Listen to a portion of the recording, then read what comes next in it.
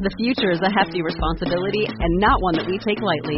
But then taking things lightly has never been what Hefty is about. That's why we've created the Hefty Renew program that turns hard to recycle plastics into valuable resources like park benches and building materials. To participate, simply fill up an orange Hefty Renew bag with accepted items, tie it up, and drop it in with your regular recycling. That's it. It's that easy. It's time to rethink recycling with Renew.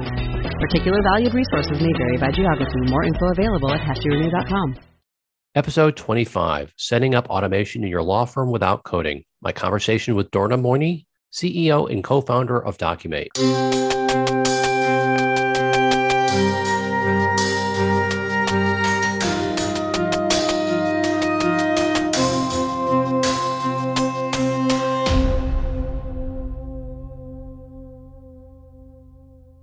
Hello, I'm Michael D. Eisenberg. I'm the Tech Savvy Lawyer, blogging at the techsavvylawyer.page and host of the techsavvylawyer.page podcast. In this podcast series, I'll be interviewing lawyers, judges, and others in the area of law to talk about where they see lawyers, new and seasoned, taking advantage of technology in their legal work and how all lawyers can utilize technology to better their practice, improve their services to their clients, and enhance their own lives. My next guest is Dorna Moini. Dorna is the CEO and co-founder of Documate, a no-code platform for building document automation and client-facing legal apps. Prior to starting Documate, Dorna was a litigator at Sidley Austin.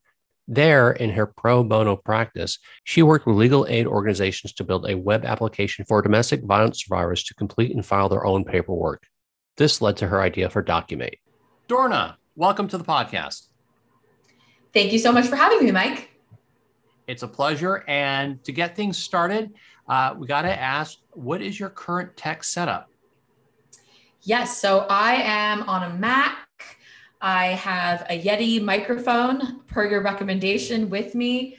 I use Chrome for web browser. What else do you want to know? So I noticed you have Bose over-the-ear headphones. They're Bluetooth, correct?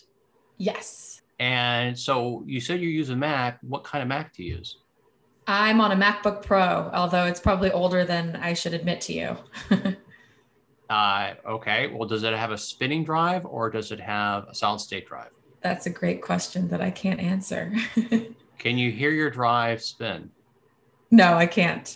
Okay. So hopefully you have a solid state drive, and I'll just politely remind the reader and share with you that sometimes if you find that your old laptops are running slow, if you put a solid state drive in there to replace your old hard spinning drive, you'll notice an increase in speed and productivity that will well be worth adding in a couple $100 to put in a new drive.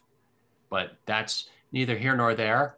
Okay, we have the computer, we have the Yeti mic, we have the over-the-ears Bose. Any other tech devices in there that you use on a daily basis? Everything else I have is also Bluetooth. So my mouse is Bluetooth, my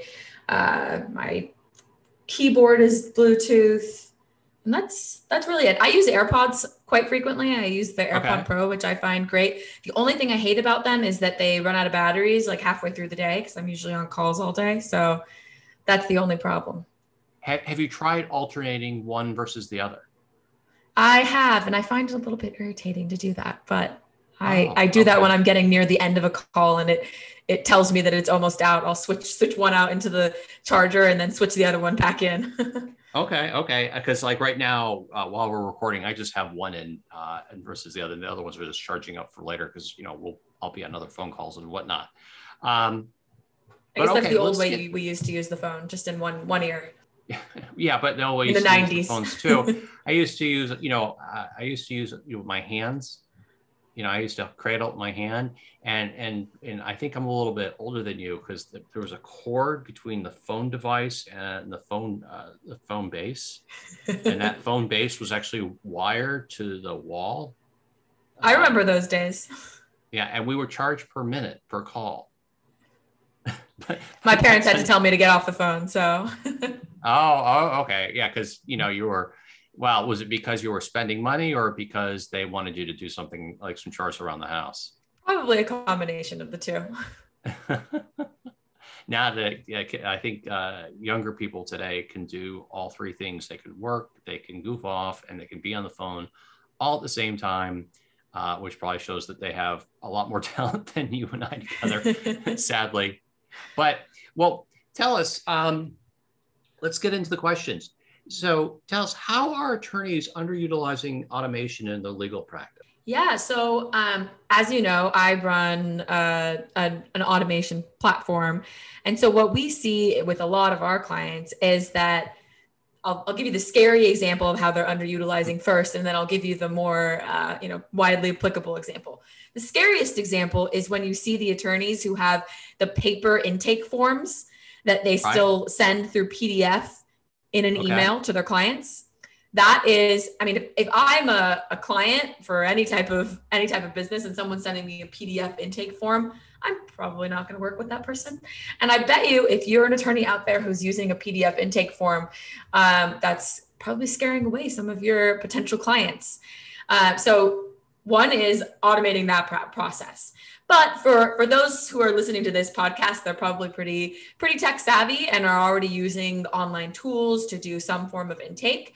And what I think that people are not using enough of is automation that both helps them generate documents in-house and also helps them train staff in-house. So really automation, document automation, and then also expert systems. What we see a lot of folks do is build out processes that are rules-based, that have decision trees where you can guide someone down a certain path to get to the right set of documents. That could be client-facing, but it could also be something that you use with your paralegals, your staff, even your junior associates who are just entering a particular area of law. And that makes them a lot more efficient. Now, when you say, forgive me, I'm not going to say the right word. You said document expert programs? Expert systems, but thank you. Sorry. Yeah. Now, is that something like Documate is, or is that something completely separate? So Documate can build an expert system.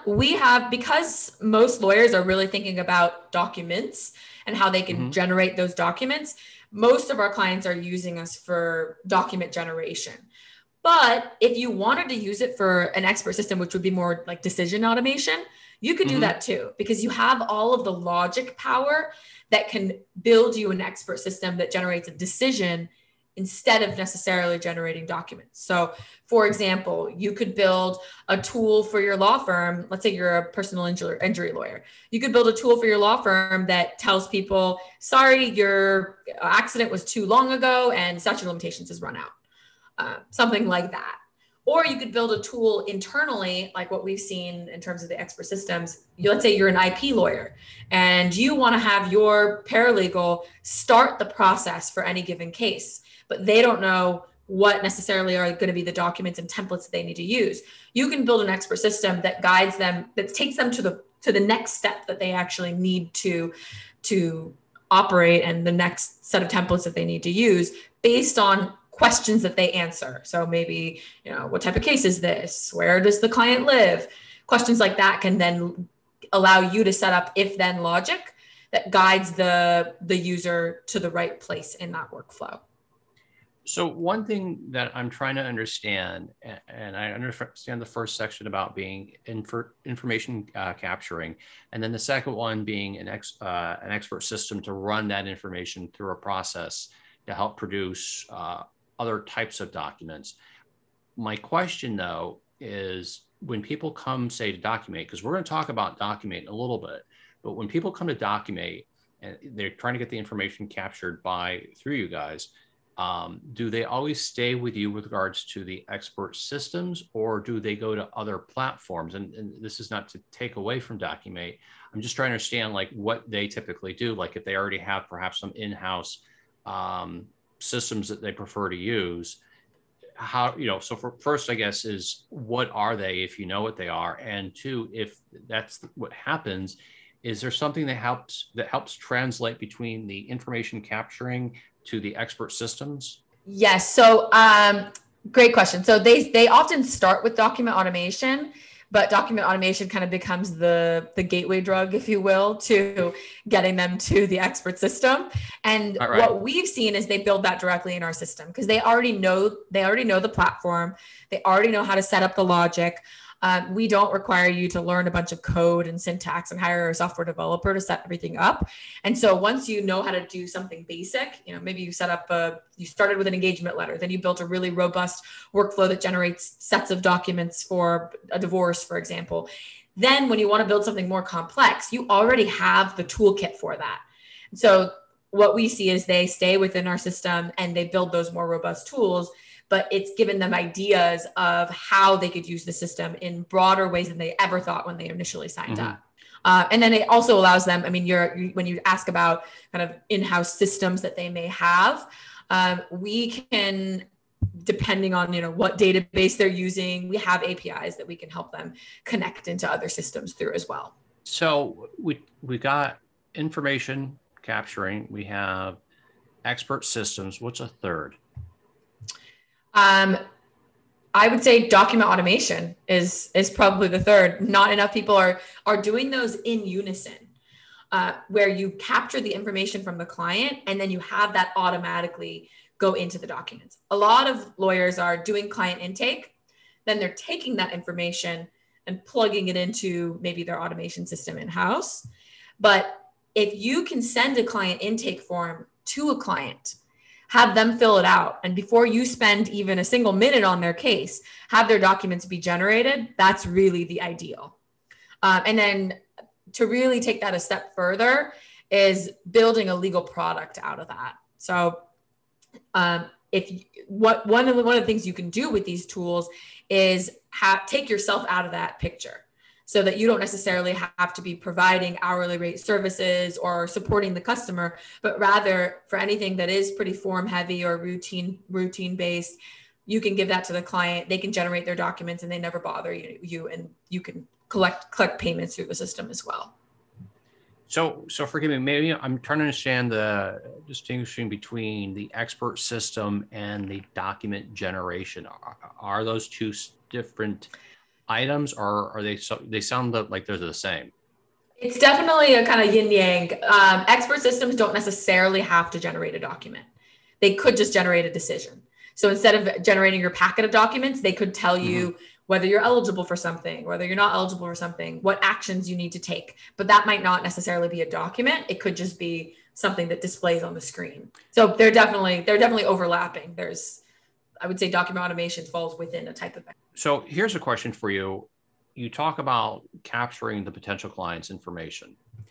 Now, a lot of the forms that I deal with personal protected identification information, social security numbers, date of birth, etc. And what do you do, or what do you suggest, or what have you seen your clients do so that, this is the information that I need. I don't want to capture this in an initial consult because, quite frankly, I don't want to create the error that we are of an attorney-client relationship. He got my information. I figured he did something with it. Therefore, so how do you create a second step in that information gathering, and kind of like, how does that work? Yeah. So first, I would say choose your software very wisely. You want to be, if you're using any kind of legal technology, you're going to want to be with a provider who cares a lot about security, segregates your data, all of the standard things, segregates your data. Everything should be encrypted in transit and at rest.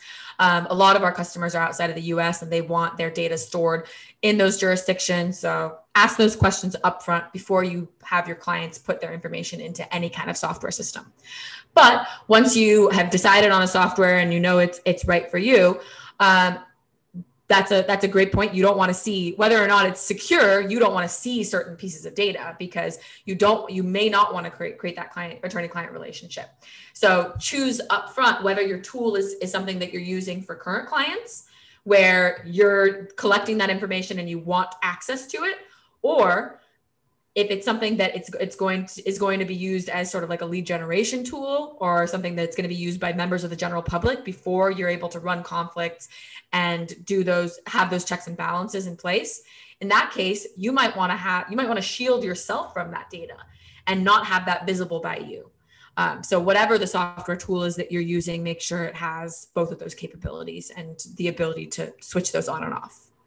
Now, for instance, does Documate have that? Yes. Yeah. Okay. Excellent. So I think we'll talk about that in a little bit, sort of as we're we'll get that in the third question, but on the second question, what are 3 ways Documate can help attorneys automate their workflows? And I invite you to get a little technical here. We've talked about, how they're underutilizing it. Now we're going to talk about how they can automate that information. And so, telling us, well, we can automate the information is one thing, but showing us like what can actually be done. So I love like 3 good examples of how this can be done. Because no offense, when I go to these CLEs, like the ABA Tech Show, amongst other places, they talk about, well, these are the wonderful things that we can do, but they don't explain how they can do it. And I'm always left a little frustrated because it's like, well, do I want to invest time in something that, quite frankly, is just going to be a waste of time because it's not going to produce what I want?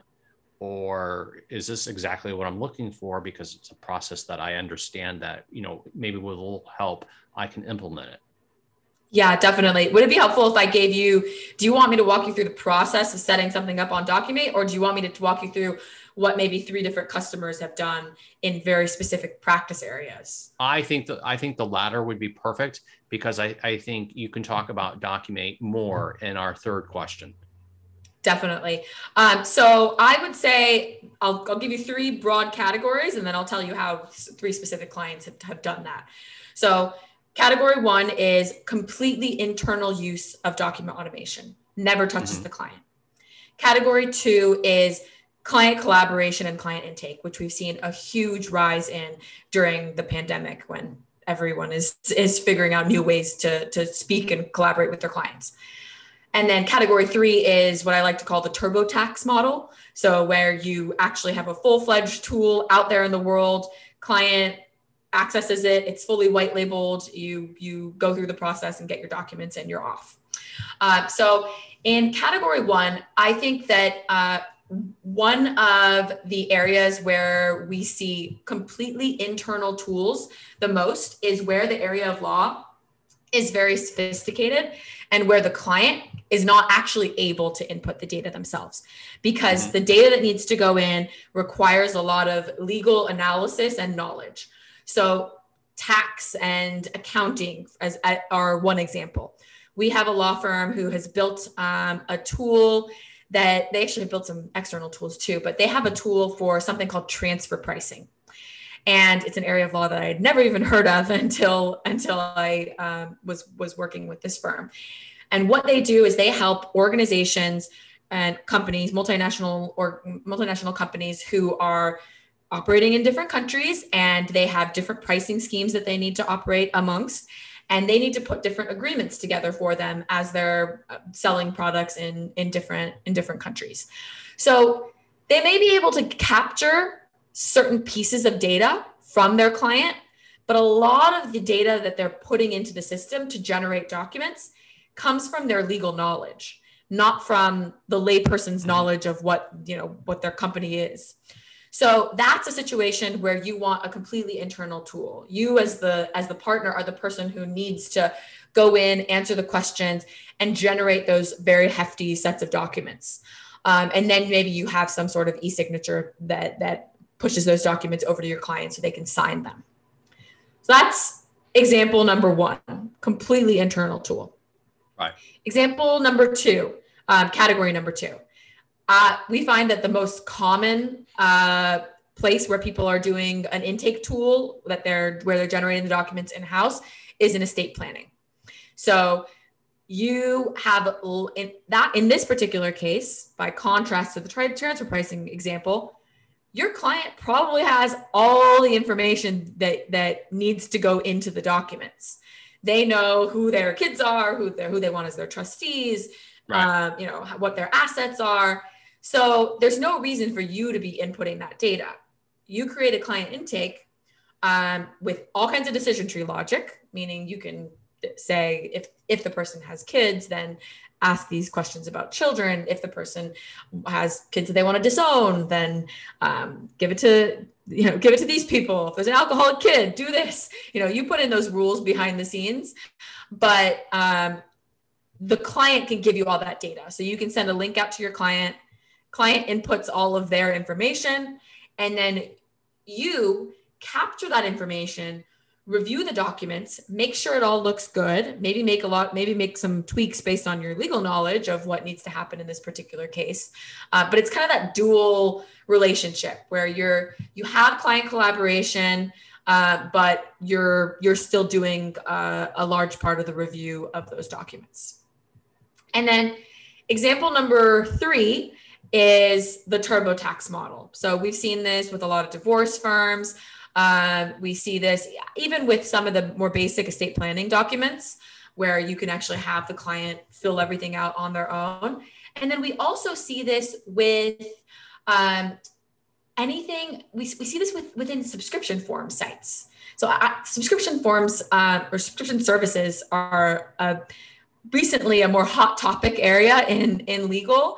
And there are lots of lawyers who have been doing this for a while, but I think many other lawyers are kind of catching on to the topic now, where you can provide a set of forms to your clients and have them continuously generate those forms and just pay you a subscription fee per month. So we see this a lot in employment law, in anything related to kind of regular business operations. So you may have employment agreements, separation agreements, severance packages that you have as templates that you set up in an automated fashion. And then you have your clients who might be small businesses or large businesses who subscribe to that. And they can generate as many documents as they want. And they don't need to necessarily come to you because these are all for the most part, they could be straightforward situations. And where, we were talking about expert systems, where the expert system sort of comes into this last final tool is the objection I often get to subscription form sites is, what if the client actually has an issue that I needed to know about that could pose a litigation risk? Mm-hmm. Well, why don't you program that into your system? So for example, separate like employment law, separation agreements. For the most part, most of the times when you're firing someone or you need to let them go or you just want to have a severance package, it may be fine and there may not be much litigation risk.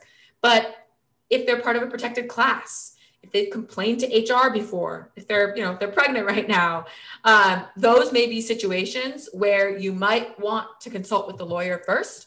Just make sure maybe there's no real litigation risk, but just make sure that you have all your bases covered. You can put flags like that in the system that say, okay, you've told us that this employee has complained about sexual harassment 5 times in the past year. You should probably talk to the attorney before you separate them. You may still go on with the same decision, but the automated system might not be right for you. Now, the latter category that you've been talking about, I mean, there are several examples out there, and I know that some of them use your platform. For instance, Hello Divorce by Aaron Levine. And are there any employment law examples that you could share with us? Because I'd like to kind of put those on the show notes so that people could see these are the things that you can do. That's a good question. I do know they use Documate as the platform. So I kind of want to show that to the listener so that they may get their own idea. That's a great question. Let me check. I know that I've talked to several of our employment law clients about having these types of systems, but the ones that I know of don't have it pasted on the front of their website. So let me just make sure they're okay with me sharing. And if they are, I'll share their names and information. And well, are there any that's DIY? I mean, because like Hello Divorce is DIY. And the reason why I was bringing Aaron's side up is because not only do they have the do-it-yourself, but they also have different tiers where if you need a little bit or a lot of attorneys help with the process, they have a way of you contacting an attorney who's associated with the website, so you can pay for as much or as little, if any, attorney's help. And that's one of the things that I think that the DIY process may become more popular as it gives the client more control about how much they're spending or how much they could be spending. Definitely. So other DIY platforms that are definitely public are a tool called Fresh Lease, freshlease.com. They have residential leases that they generate for you. And that one's actually a subscription platform. So it's kind of an interesting example of that. Also came out of a law firm that has started a tech company. LawVex, which they actually have a few free tools, and then they have some paid tools. One of their free tools is just a gift. It's I think it's a gift memorandum creator, and they use that as a lead generation tool on their website. So I can share all these links with you as well. Please. That transfer pricing firm that I was telling you about does actually have some public facing tools as well. They're called LCN Legal, and they have built some really sophisticated audit tools that they make available to their accounting firm clients as well. And on the employment firm, I'm thinking of one right off the top of my head. I'm just not 100% sure if I'm allowed to say their name publicly. So let me check with them, and then if they're okay with it, I'll give you their link too.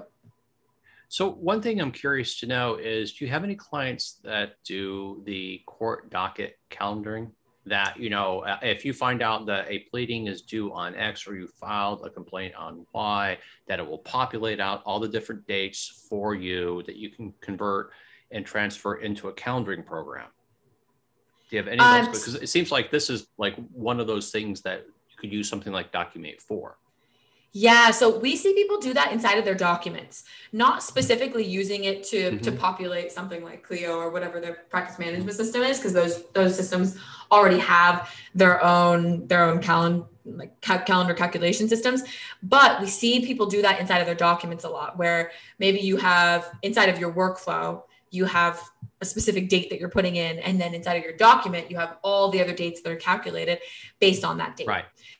Because you can do very sophisticated calculations, both numerical and date calculations, to say, insert the date that is 30 days after this date and is also on a business day, for example.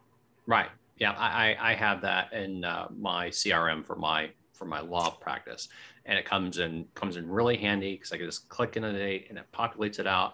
I also have it set up so it gives me like a 5-day warning. Hey, this draft better be solid, kind of thing. Otherwise, you need to really get on it. No, excellent. So my last question for you, and I realize this is one that I think you're going to love. What are 3 ways Documate outperforms its competitors? Yeah. So one, I would say, is the client-facing aspect. There are lots of document automation tools out there, but for the most part, don't have a client-facing tool. So you can generate documents in-house, but it's not going to be easy for your customers, your clients, to input that data and in a really seamless way that is also mobile friendly, that is a modern interface and completely white labelable to your brand, available to them. So that, I would say, is one of the biggest reasons people have been kind of flocking to us, especially in the past year when everyone's going online, is they want a tool that also doesn't look like it's a document automation tool. You can put your own logo at the top of the website. You can make your own colors, your own styling, your own buttons. So when you send the link for this client intake that they think is just a client intake to your clients, they think that that's all it is. And it's your questionnaire. But then behind the scenes, you may be generating documents and doing all sorts of other things with that data. So that's one. 2, I would say, is the no code aspect. So the tools that exist out there are, there are some tools that are when we started Documate, we found that there were tools in 2 different buckets. Either they are very, very robust, but they basically require you to have a software developer set them up because they're so complicated and you have to learn so much coding. Right. Or on the other end of the spectrum, they're very easy to use, but they don't do much more than just mail merge. So we sort of bridge that gap. We have all of the robustness of the legacy software tools that have existed for years, but we do it in a modern, clean interface and make it really easy for our customers to use. And as a bonus, we give great customer support. We're here. We have unlimited support for our folks. And then 3, I would say, is security. So you touched on this earlier. Almost all of our clients are law firms. And so there's a lot of, we also have some medical firms on our platform. So there's a lot of sensitive data going in and out of our systems. And so security is of utmost importance to us. We set up all of our clients on separate, segregated databases, which is more than what most SaaS companies do.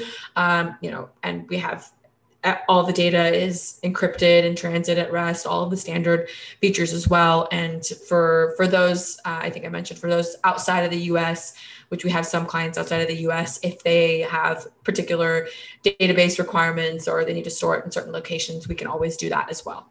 Excellent. Excellent. Well, I appreciate you sharing all this information about automation. And I'm going to ask you this one question. This wasn't pre-prepared. If there was one thing that you could say to, say, an old school attorney or attorney's firm that is hesitant to use a document automation company like yourself, what would be the one thing that you'd say to them to encourage them to at least take a look at it? Yeah, I think one of the most common objections is that people think that if they automate, they're automating themselves out of a job. But really, you're actually increasing your market size by automating because you're able to make yourself more efficient. You're able to make sure that you have less errors in your documents, obviously.